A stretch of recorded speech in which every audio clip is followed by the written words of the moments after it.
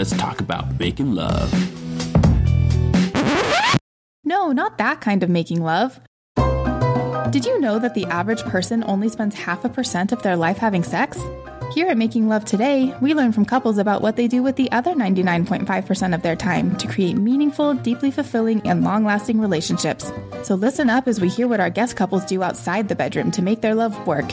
And now, here's your host, Patrick Perkins. Hey everybody, welcome out to another episode of Making Love Today. I'm here once again with my wonderful co-host and our resident marriage therapist, Anne Brown. Hi friends. Hi Anne. Today we're going to be talking about Earl and Meagan. Now just to recap a little bit, they met in law school out in Illinois. Earl comes from Chicago. Meagan comes from Southern California. They come from different worlds, a little bit of different expectations. This is the first long-distance relationship that we've really delved into. And so they shared some really great pieces of wisdom and advice about how they've made it work, at least for them, and the challenges involved in trying to maintain and build a relationship while not necessarily actually being with each other on a day-to-day basis. With all that in mind, Anne, why don't I just go ahead and turn it over to you, and what exactly stood out to you about Earl and Meagan? First of all, a lot of our couples really enjoy each other, but it was really fun to listen to them talk to each other and interact. And they both just had really good, thoughtful ideas. And that really helped because the element or the skill that we're going to be talking about today is a really complex and diverse one. And so it really helped that they were thoughtful about lots of things and could bring it all together and have such good insights about so many different aspects of their relationship. It did seem that they were very thoughtful about it. Clearly, they put a lot of thought and effort into really thinking about what worked best for them. Do you think that perhaps being apart from each other for so long kind of forced them to be a little bit more thoughtful in some ways? Absolutely. And they talk about that. I loved Earl's idea of there's an instruction manual. In fact, he said there's no instruction manual. So the way he said it is, you're presented with a complex apparatus, whatever it is, and you're writing the instruction manual as you go. And what are the pieces? What are the components? What step comes before this step? And we're still writing these pieces to understand who we are, how we work together, and our rhythm. And then he says, writing our custom-made Earl and Meagan instruction manual as we go through marriage, that document becomes more robust. It becomes more comprehensive. It becomes more relevant. I don't think there's a point in time when that document is complete, but I think it's certainly better today than it was yesterday. And then later, he was giving advice and said, constantly find ways to reinvent your marriage. Earl and Meagan 1.0 won't work in the next stage of our lives. We have to go find new ways to love each other. I'm going to be a very different person, and so will Meagan 3 years down the line. And I think that that's really hitting the nail on the head when it comes to your relationship. Any relationship, you start out, as John Gottman says, when he's talking about love maps, that's his way of describing this idea that you want to understand different aspects of each other and of your relationship. And you start out with sort of a pencil sketch, and getting to know each other is a lifelong process. And the more you know about each other, the more you feel a strong connection and the more profound and rewarding your relationship becomes. I think that's important. Meaning is something that protects relationships, and understanding each other is a really good way to increase our level of profoundness and rewardingness, if you want to put it that way. Our profundity. A profundity. But I think that that's really true, that the more you understand about each other in the midst of all of these storms of life or different situations, it really helps you sort of move forward and get through. And so the problem that they start with is that you have that basic sketch, no instruction manual. And that means at the beginning of any relationship, you're going to be making a lot of mistakes and doing things that don't quite fit or weren't quite right, or you said the wrong thing or you did the wrong thing, and you have to be able to figure out how to get through that. But you also have a problem of expectations. And that's interesting because this is the second couple in a row now that we've had talk about the instruction manual. And Ivana from our last couple, she actually brought it up in a little bit different way. She talked about how we do all come to a relationship with a manual, but it's a manual for us. And we expect our partner to kind of know what that manual is, and really kind of where we come into a lot of tension and conflicts within our relationship is that each of us are trying to follow our own manual for what a relationship should look like because we don't have access to our partner's manual. And they're going off essentially a different set of instructions than we are. And those sets of instructions, most of the time, don't sync up very well. A lot of the friction that happens because your partner wasn't following the instructions. They were supposed to do this, and instead they did that. They thought they were doing it right, whatever it is, right? And you don't think so. And so Vanna's point was really good in saying that you have to kind of shut down your own expectations sometimes and realize that they don't have your manual. They're not following your instruction book that you have, that you got from your family or from your culture, or that you've built for yourself, and allow them to do their thing in their way. And I think that there's real wisdom in that. But I think there's also real wisdom in this idea that Earl and Meagan have about learning. Meagan says there's so many nuances within your relationship that you couldn't adequately explain to someone else. And she's talking about listening to advice from other people and not letting them run your life together, which is true and it's very good. But that idea that there are so many nuances that only you two really are aware of, or because you're the ones living it, is a very astute point here. And so getting to know those nuances and the way that your partner is, or the way that your partner reacts, or the way that your relationship tends to go, or what people like, or what people want, all of those little tiny details matter. And it's really important to understand all those nuances because we are trying to meet each other's expectations. And we're also, this is a really, really important point, we are also trying to be effective in the work that we do on the relationship. Everybody always talking about how relationships are such hard work. And they are. You do have to work, but you can become skilled at your work. You can actually get good at it. But a lot of that being skilled at your work, your relationship work, comes from the deep understanding of each other, where you're coming from, where you're going, what's meaningful, how you react to things. All of that understanding feeds into your ability to do a good, powerful job when you are trying to work on your relationship or just help and support each other, which is also relationship work. There's something I've said on here multiple times now, is that your partner is not a mind reader.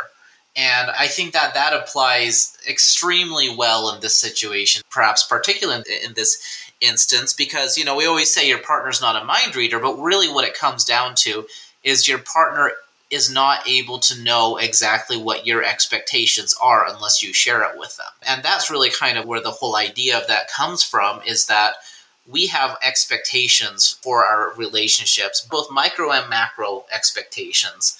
We have expectations in individual circumstances, but we also have expectations about our relationship as a whole. And maybe some of those line up with our partner's expectations, but most likely they're not going to in some places, and likely in some extremely crucial places. And so that really comes in what you're talking about, of building together, about learning from each other, gaining this knowledge, is because it's not about learning how to be a mind reader. It's learning how to be able to know our partner's expectations. And if we understand those expectations, we can react in a more appropriate manner. And I think that's really kind of where we get into those couples who say, we've been together so long, it's like we can read each other's minds. No, they're not reading each other's minds. They have a familiarity with the other person's expectations, and so therefore they can act off of those. I think that's absolutely true. And one of the things that I've discovered as I've been researching the idea of understanding your partner and the power that's in that is that it goes way beyond that. That's the idea that a lot of us have already learned about our partner, that we need to manage our own expectations. We need to be careful. We also need to communicate them clearly, and that we do our best to help each other meet those expectations that we have for relationships. That's good. But today what we're going to talk about is knowing different aspects of our partner, their personality, their needs, and how each one of those things can be powerful. It's like different kinds of understanding are actually a lever or a tool that can shift things, or that can build something, or that can move things as we're trying to do these other tasks and build our relationship in all of these different ways. It's like understanding makes it so that you're using the right tool in the right way at the right time, and that you have a good hefty amount of power when you need it. That helps us to do the work in so many smart ways. And we're going to actually go through today a list. I love lists. We always love lists. We're going to go through another list, but this one is different, just highlighting different aspects of the relationship and how understanding can help us when we're trying to work in that area. It's a list of power tools, basically. How to get more power? How do you make your life easier? And how do you make all that hard work that you're putting into your relationship really pay off? Because you're doing it with skill. You're doing it with finesse. You're doing it in just the right way, at just the right time. And that's not mind reading, that's skill. It's essentially a list of our relationship power tools that we can use in all of the various situations that we'll need in order to try and meet those expectations. Yes. And the technical way I'm saying that is translating your understanding into actual support or effectiveness. And so you can be better at relating to your partner when you understand who they are in these different ways. Meagan and Earl did a wonderful job of demonstrating so many of these. So we have these beautiful real life examples of how they've done it. And it starts with just the basic things like simple preferences. Meagan was talking about when they moved in together, it was just different being around each other all the time. And there's these little things that you didn't really think you cared about that you start to care about that kind of matter, especially since you're sort of bumping into each other's really simple things. And I love how Earl responded by saying, the little things that you don't think about, that's part of the beauty of marriage. And I just went, that's so true. And let me tell you how. Because all human beings have preferences. We have things that we like about food, about touch, about temperature. Couples fight all the time about how hot or cold it should be. Sleep preferences, surprises preferences. There's so many things. So you ask anybody, what does your partner really hate? They could probably tell you a few great things. So that's great. We learn about our partner. There's nothing earth-shattering about saying we need to learn more about our partner. I mean, that's kind of relationship 101 in so many ways. So why is that a power tool, like you're talking about? Why is that such an important thing? And how can that be really applied more than just the way that all of us know we need to learn about their preferences? So at a very basic level, it helps your life run smoothly, which is really nice. If you think about most of us, we think big, glorious thoughts. We want to change the world. And you know what? We just want our life to run a little bit more smoothly. I just want things to go a little easier. And so this is one of the major mechanisms where you can actually achieve that. So if you know about temperature preferences or sleep preferences, and you get down to the nitty-gritty details of them, when you can actually figure out the details of that, you can shape your life together in a way that accommodates a lot of those preferences and make sure that they don't come up. It's like rubbing against each other. It doesn't need to be sandpaper all the time. Smooth some of those corners off and make it so that it's easier to just interact with each other. But that's one of the major day-to-day ways that we show each other that we care. And so if I know you have a preference and I accommodate it, usually,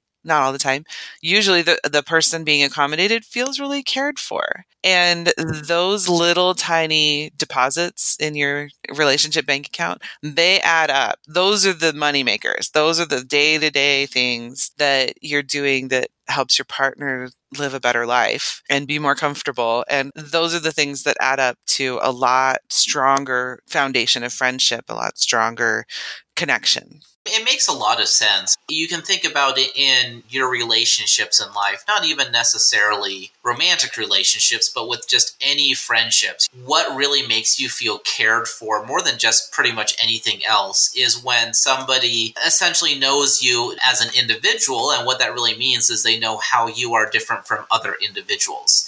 If your best friend, they know that you're having a hard time, and they brought you your favorite flavor of ice cream or something like that because they know that that is your favorite. That shows that depth of knowledge. That shows that personalization makes you feel cared for. On the flip side of that as well, I think we've all received an extremely impersonal gift before. You try to say, well, I guess it's the thought that counts, but then you realize that this gift really just shows that this person does not understand me at all. They know that giving a gift is a good thing, but in fact, this is doing the opposite of feeling good because it shows me that they don't have a clue who I am as a person. These are all little things, but they really do make a huge impression on us. Absolutely. And if you're looking at it as where's the power and how am I, if this lever is moving things, and this is the easy money. This is the simple preferences, knowing them and accommodating them is just a really straightforward, simple way that actually changes a lot, and it can be very powerful. So when little kids are just getting to know each other, we always kind of like, smile when they ask all of those basic questions like, so what's your favorite color? What's your favorite food? But maybe they're really onto something there. Yeah, absolutely. Absolutely. And if you think of the simplicity sometimes of child friendships, they're just really straightforward sometimes. I like you, let's play. And this is a reflection of that. This is also something that is very straightforward. It doesn't take a lot of in-depth research. It doesn't take any mind reading at all. You just remember the color they like, or you remember the flowers are nice, but roses are better, or whatever, and you can keep a log. You don't have to share that with your partner, but you could write them down if you have a hard time remembering. It's okay. Big impact, small effort, straightforward execution. This is a great power tool. Well, and you can even ask them, and that's okay. Oh, yeah, please do. But a lot of people just really delight to answer questions about themselves that aren't extremely difficult to answer or embarrassing or personal. It's like, sure, I'll tell you what's funny about why I don't like surprises or whatever. Along with this, if you want to go like a little bit more complex, but still not that hard, is daily experiences. Earl really showed this when he was talking about being sensitive to the fact that Meagan, they got married and she moved to Chicago. And he talked about how she only had him and he had his whole complex network of social life and job and all of these different things. So he says, for instance, say we had a disagreement and I could say, I'm going to do my thing. Whereas Megan's like, okay, what's my thing? My thing's in California. I can't do my thing in Chicago because I don't have a thing. And his understanding of her experience in that moment of saying, oh, her daily experiences don't include all of these other resources or all of these other outlets or all of these other people. And so he's right. Being sensitive to that means that he can't just do his thing, and he needs to be aware of her dependence on him just at that beginning moment of her moving, and she hasn't built it yet. She hasn't built all those resources into her life. And so his understanding of those daily experiences means that he's changing his behavior based on what her resources are and what her daily interactions are. And it would be easy to just ignore that, but his awareness led to accommodation and understanding. And so really asking yourself questions like, what is my partner's typical day like? Or what do they look forward to every day? What do they dread? What's boring? What pressures are they under? But also, what do they celebrate? What do they enjoy? Just everyday experiences gives you a really good idea of what's going on in their life. And one of the easiest ways to do this is just that question, how was your day? There's just so much power in actually genuinely asking that and then also sharing it. Actually do share how your day was instead of just saying it was fine. Actually sharing what those day-to-day interactions are like, even if it might be really extremely boring. If you're able to integrate their patterns and what happens on the day-to-day basis into your understanding, it can really help you in so many ways in understanding your partner better and knowing how you can best support them. Exactly. And so many people go to their friend or their therapist or whoever and say, I just don't get why my partner does whatever. So in this case, Earl might go to his friend and say, I don't understand why Meagan reacts so strongly when all I want to do is go hang out with my friends, or we have a disagreement and I go over to my parents' house, or I don't know. But I don't understand why she's so angry. I don't understand why she's so sad. Her reaction is sort of a mystery to him if he doesn't have this understanding. When he does have the understanding, he can actually answer that question. Oh, yeah, it's a big deal when I leave because I'm all she's got. In your example of even if your partner's day was incredibly boring, then you can understand why they come home and they say, let's go out, let's have fun, let's do this thing. And maybe your day was really intense and all you want to do is be still, rest, and be quiet. And a lot of parents of young children, if they are the person who is home with a baby all the time, their partner comes home and there's this mismatch between wanting to talk because one partner hasn't had much adult interaction. They want someone to talk to, and the other partner spent all day talking, would really like to not have to do that for the rest of the evening. And so when you understand your partner's experience, and then it is a lot easier to answer that question. Why are they doing that? So you want to know the answer. You don't just want to ask, how did your day go? You really, really want to understand that answer. And you really want to ask other good questions to dig a little bit and find out, I got betrayed at work by my coworker, and that matters because it's going to influence the way you're interacting and also the way they're feeling in that moment. A lot of times we can take feelings very personally. So my partner's mad or my partner's distracted, and I can take it very personally and think that they're mad at me or that they're not interested in me, when in fact they're just having a reaction to what happened to them earlier that day. If you can understand where they're coming from, it helps you to better know how to react and to support them. Clearly, it doesn't necessarily make it okay. If you understand why they're snapping at you, it doesn't necessarily make it still okay for them to snap at you like that, but at least you can go in there with that understanding to try and more appropriately respond. Again, it gives you more choices, more power, more ability to be more skillful in how you handle the situation. You don't have to do what they want. You don't have to put up with grumpiness, but it also might mean that if your partner's bored and they just need lots of stimulation and attention that you can't give, that you're a little more understanding when they go out with friends or when they find something else fun to do. And you can make choices about how to accommodate that need that makes more sense both to you and to them, but also that makes the relationship more likely to not have more friction. Right, because the ultimate goal here should be about having a successful long-term relationship, which is much, much broader than just whether or not you appropriately respond to how your partner's day was or anything along those lines. But as you said, it gives you the choice and it gives you the tools so that when there is any sort of friction there, that's the whole idea of having the power tool. There's no power tool that's appropriate in every single circumstance. But if you're asking the right questions, if you have that knowledge helps you to be aware of which power tools are appropriate at which point in time to use in the relationship. Yes. And so that understanding of their experiences helps you know what skills to bring in and how to use them the best way. That definitely also seems to ring very true in the example that they gave about how they're living in Chicago and Earl's family wants to get together on a very regular basis. And Meagan's like, we've lived long distance for 4 years or whatever it was, and I would really like to be able to spend some time with just you and me so that we can build our relationship first before we go and spend all of our free time with your family.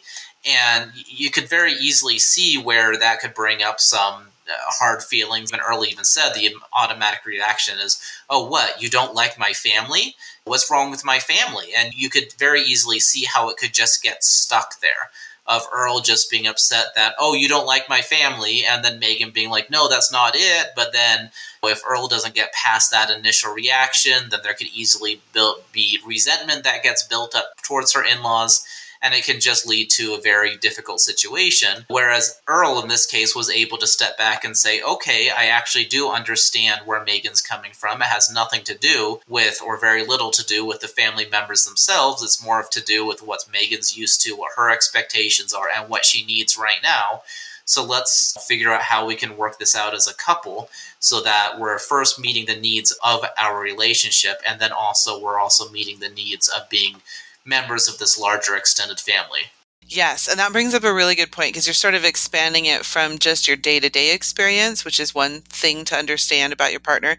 And if you move that out and broaden it to now what's my partner's experience of their family and their friends, then that's an even broader idea of understanding. That brings up a really important point in that it gets more complicated as you interact with each other's families, but it helps in that interaction to understand Earl's experience of his own family is not the same as Meagan's experience of Earl's family. And while it's very restful and connecting for him, it's a little bit more stressful for her, and it can be overwhelming, the size of it. She talks about not having uncles and aunts and extended family as much. It's just her immediate family when she gets together with her family. And so it's important for him to understand that her lived experience in that situation is fundamentally different than his lived experience in that situation. And it has nothing to do, like you were saying, with how much he loves his family. It's an experience. And so they were able to understand each other's experiences. And I loved what he said when he was talking about her and their decision to move to California to raise children. He said, Meagan is complete when she is fully immersed with her family. I want to see her fully blossom in who she can be. And I think the best place to do that is Southern California. So even though he's attached to his family definitely, and he enjoys Chicago, he understands her lived experience in her own family and what that does to her as a person to be immersed in that. And he wants to honor and respect that and see that effect happen more and see her really blossom. And that was such a beautiful, powerful way of using his understanding to change the trajectory of their lives together in order to accomplish one of his goals, which is to help her blossom and see her really thrive. And that's power tools right there. Like, that's using that understanding in a way that is deeply powerful and meaningful. And their relationship will reap the rewards of that choice and that ability. But one of the ways that you can do that is just to ask yourself questions about, how does your partner feel when they're with their family? How close does your partner want to be to their family? Ask your partner those questions. How is that working? What was being in a family like growing up? How are things now? How would your partner like things to be in the future? What's refreshing about being with family? What's hard about being with family? Those kinds of questions can really help that understanding bloom. The thing to know, though, is to let it be complicated. Most people's relationships with their family is complex. There's a lot of paradox. There's some ambivalence. That happens because family relationships have lasted a long time, and you've gone through multiple roles with that same person, which adds to the complexity of the relationship itself. But also, your goals in the relationship have shifted multiple times as you've grown together or apart. And so that just means it's going to be more complicated, and you're going to have to deal with that. That it is a little complicated or a lot complicated, and making space for that in your understanding is really helpful. Some people would like a concrete, clear answer. Do you love your family? Yes or no? And if you love your family, how are we going to behave? And if you don't love your family, we'll just avoid them. And it's not that cut and dried. It never is. And cultural expectations play such a large part of it as well. Even just here, Meagan and Earl, they're from the same general macro culture of the United States, but because of their individual lived experiences growing up, they come from very different cultures when it comes to regular interactions with extended family members. And so the expectations can be very different. And so something that we might just take for granted about what ideal family interaction should look like may be very different between us and our partner. Well, I think they brought that up, and this is a whole different aspect of your partner that you can grow to understand. When they were talking about the difference between culture, Southern California versus Chicago, how they balance each other out in a lot of ways. There's this tendency from Meagan to want to be nice and connected and neighborly and enjoy people, and the Chicago way of being sometimes doesn't feel that way to her when she's on the walking path or whatever, saying hi and no one answers.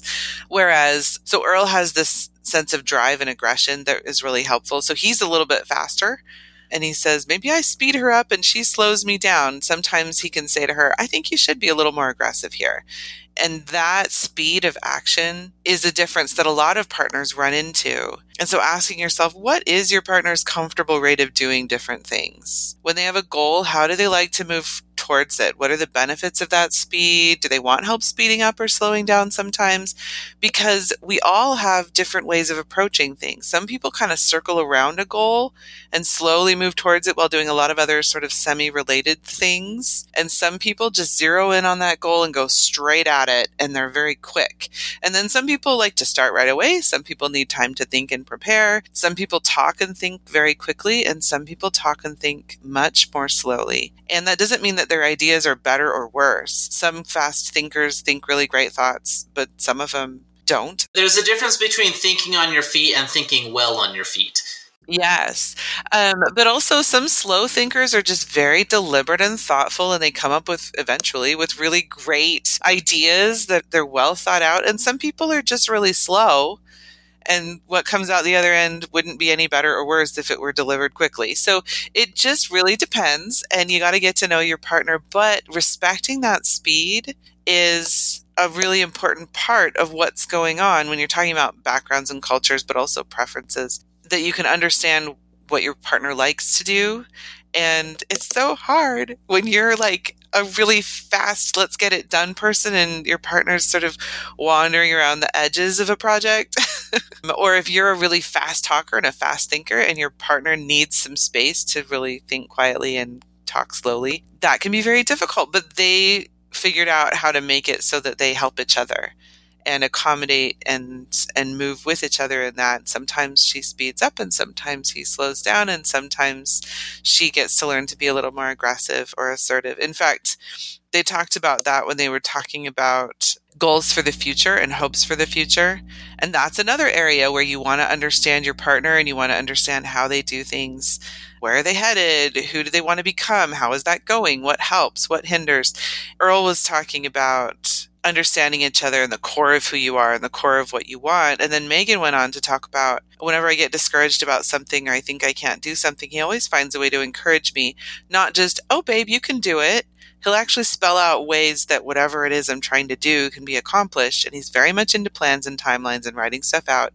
So we sit down and he goes step by step. How can I achieve my goal? And then that's what he'll do. And she even talked about him pushing her and helping her move forward in her goals, not in a judgmental or pushy way. It's just helping her do that thing that is a little bit difficult for her because she's not that go-getter, aggressive sort of person. He never made me feel judged for deciding that it wasn't for me when she's talking about coding. And there's always constant support and holding me accountable because that's what she's asked for. That's kind of what she likes and what she needs. And it is approaching their goals and hopes for the future. It takes a lot of understanding to really understand not only what your partner hopes, but how they hope to get there and how they would like to be supported in that. And those are deep wells of understanding to be able to really pull this off the way that Earl did in this particular circumstance, to know when to support by pushing and when to support by not judging when you quit. Those are all goal related, but they're all very different ways of being supportive. And that finesse, that skill at being supportive in all those different nuanced circumstances happens because you have a deep understanding of your partner and where they're at. Again, it's the ideas of the power tools, is that you have these power tools for the relationship, these different things that can work at different points in time. But the thing that really gives power to the tools is that knowledge of when is the appropriate time to use them and when's the appropriate time not to. Sometimes the best thing to do, as far as encouragement goes, is to say, yes, I know you can do this. And honestly, sometimes maybe the best thing to do is say, I understand this is frustrating and maybe it's time to move on to something else. Knowing exactly what the appropriate tool to use in a particular situation with their partner comes down so much to that level of knowledge that we have of them, their preferences, and what they need in that moment in time. Definitely. And one of the reasons why this particular focusing on goals, hopes for the future, and current obstacles to getting there is so important is that feeling supported in our goals is a huge signal to us that the relationship is healthy and safe and that we're cared about. We're always kind of looking for that, trying to figure out if this relationship is working, how well is it working, do they care about me as much as I care about them? Like there's a part of your brain that literally always focuses on that. and wants to determine, is this safe? Am I safe? Is this relationship secure? Is it well connected? And when the signals are saying, yes, it is, this relationship is securely connected and you are safe, then we relax, we enjoy each other, and we can go out on a limb and risk sometimes. And when there's that uncertainty and the signals are not there, then our brains like to push us into more of an us versus them. Do I need to protect myself? Do I need to look out for my own interests? Maybe I need to be plan B here. Your brain wants to do that because it's trying to keep you safe. And so using this focus on goals and hopes for the future and helping and supporting somebody in them is actually one of the big levers that we can push to make our partner's brain knock it off with all the doubt and knock it off with, do I need to look out for number one, and be calm and secure about, okay, I'm fine and I can do for my partner because they're with me. They're supporting me. We're in this together. And as long as we feel like a team, then doing for each other isn't scary. But as soon as that starts to crumble a little bit, and one of the things that really helps us feel like a team is supporting each other in our goals and our hopes for the future. I mean, I don't know that Earl loved the idea of coding or being married to someone who was a coder. I don't know if that was a really deeply personally meaningful thing to him. But it doesn't matter. It's a goal. It's a hope for the future. So his engagement with that and helping her and supporting really meant a lot. And then it also meant a lot, not just that he supported her when she did code, but then also how he supported her when she decided, oh wait, maybe this isn't the thing for me after all. Just that extra level of support. You could see him kind of being like, well, I put all of this time and effort into supporting you so that you could learn to code, and now after that you're just going to go, nah, it's not for me after all. There's definitely a level of investment on both ends. But for Earl to have the ability to say, okay, I understand that you tried this and it doesn't work out. I support you in both you trying it, and I also support you in it not working out too. That nuance there, it can be incredibly important. Absolutely. And another related way to do this and to think about this is also when it comes to values and beliefs.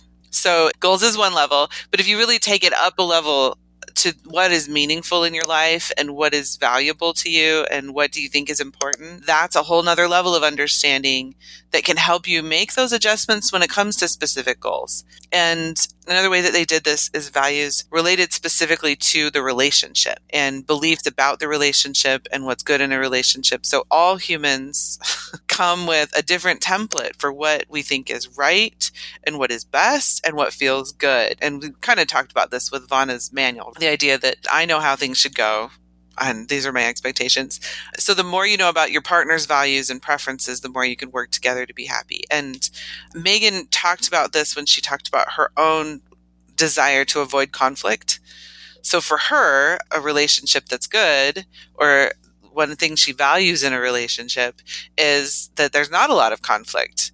And so she would go along to get along, and that would leave her feeling very drained and very tired. And he could tell that something was wrong and they needed to communicate about that value. And she could realize when it's important to just be upfront about how you're feeling and what's going on, so that sometimes conflict isn't a horrible thing. But he doesn't mind just saying what's on his mind. And so maybe for him, a relationship is one where you're just really frank with each other. And that's a value that he has. And so how do you navigate those two values? I mean, those are both good values. Nobody wants to have a conflict-ridden relationship, I hope. But also, people want to be honest with each other and open about what's going on when something does come up. And so they're both great values, but being able to talk about them, and especially to understand how that value feels to your partner, why it's important, and when that value is not being met, what it feels like, those are really good places to go to understand how they're responding and why they're doing what they're doing. I mean, why are you just going along? Why don't you speak up? That's a great question. Go ahead and answer the question. And also how you want to handle a question about the value when it arises. How do you like to build a romance or a relationship? And what's important to you in that process? And like, these are all really great questions to start asking yourself and each other. And one of the things that Meagan said, she said, once you realize that you're in a safe space when it comes to conflict, and then I can say what's on my mind and feel heard and understood, the arguments don't seem to bother me as much. And I think that was really astute, that once that value is met, so if you're equating conflict with not being safe, you can change that when you realize that you can have a disagreement without it being unsafe. And so once that higher value is met, then the lower sort of how you work out the everyday stuff of how are we going to talk to each other becomes a lot easier. And that's why this is such a powerful tool, is when you understand what your partner values, what they think is important, what's meaningful to them in general, but also specific to the relationship, then it becomes easier to meet that in a way that allows you to do all the rest of the things that you need to do, to communicate, to show caring for each other. All these skills become easier when you understand the higher arching principles behind what your partner wants. In a lot of ways, it's really about trying to create that safe space. Trying to create that safe space so that you do feel accepted, you do feel comfortable. It's only within really that safe space within the relationship that the relationship can really thrive. So there's a lot of different things about answering that question of how do you make your life easier and make all the hard work pay off by deepening your understanding and filling in those love maps and making sure that you get stuff about your partner. It's actually such a big topic that there are quite a few areas of understanding that we haven't even brought up. So I'm going to use our Facebook and our Instagram very consciously to make sure that there's going to be a post about each of them, including the ones we didn't get to. And some of them are more simple, just like we talked about simple preferences. There's what makes your partner joyful, how to help them calm down, those kinds of things. And some of them go a bit deeper, like we've been talking about with values. What are their tender spots? What are the things from their past that come up in their current life? Or what are their worries and fears? So we're going to do posts specific to those so that we don't have to skip them completely. And if you follow along, you can have a more complete list of what does a great love map entail? What are all the little pieces that I should and could be working on in order to add that power to my ability to really work in my relationship and make it better? We'll answer that question. Everybody be on the lookout for that on Instagram and Facebook. Some of the greater ways in which you do the skill here that we've been discussing. And so I think a good way to end this is on a quote that you alluded to by Earl earlier, where Earl said, constantly find ways to reinvent your marriage. Earl and Meagan 1.0 won't work in the next stage of our lives. You've got to find new ways to love each other. You've got to find new hobbies. You've got to find new things to laugh at. The moment you put the relationship on autopilot, you can think you have the most perfect marriage. That's great. But what happens 3 years down the line? I'm hoping to be a very good person, and so will Meagan. You've got to find ways to constantly sharpen the axe. And I think that just kind of really sums it up really nicely, this entire skill of translating understanding into support.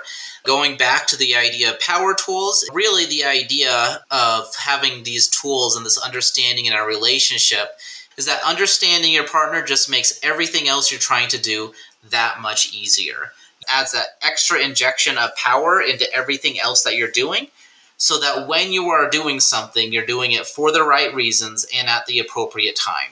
Well, and so that should lead us into then our relationship challenge of the week, which Anne has for us. So a simple thing to do is to just find one stretch of time, at least 15 minutes, that you can devote entirely to getting to know each other better. And this could turn into a weekly or even a daily habit. John Gottman actually recommends daily, of finding at least 15 to 20 minutes when you can sit down with each other and ask those questions. Sometimes you'll just be talking about how your day went. Sometimes you'll get into something that's a little bit more deep, like your values or what's important to you or your goals or whatever it is. But whatever it is, spending time actually devoted specifically to getting to know each other better and deepening that understanding is going to be one of the most helpful habits a couple can have, period. And if you want to take it to the next level, if you've got something a little bit more complex or more deep to be sharing with each other, it's good to spend some time as an individual doing a little journaling or writing about it. Some people like to type. Some people like to talk. Some people like to handwrite. Some people would just do an artistic thing. But whatever it is, expressing and thinking about and exploring on your own, something about your past or your hopes or something that really matters to you. And then you come together to share what you wrote or what you did or what you said.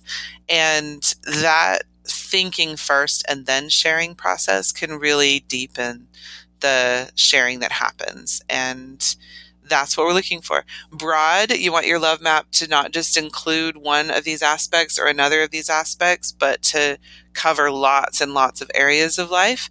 And also deep. You want to get to the details. You want to get to the underlying ideas. You want to get down into that nitty gritty as your partner is comfortable. Nobody gets to be forced to share.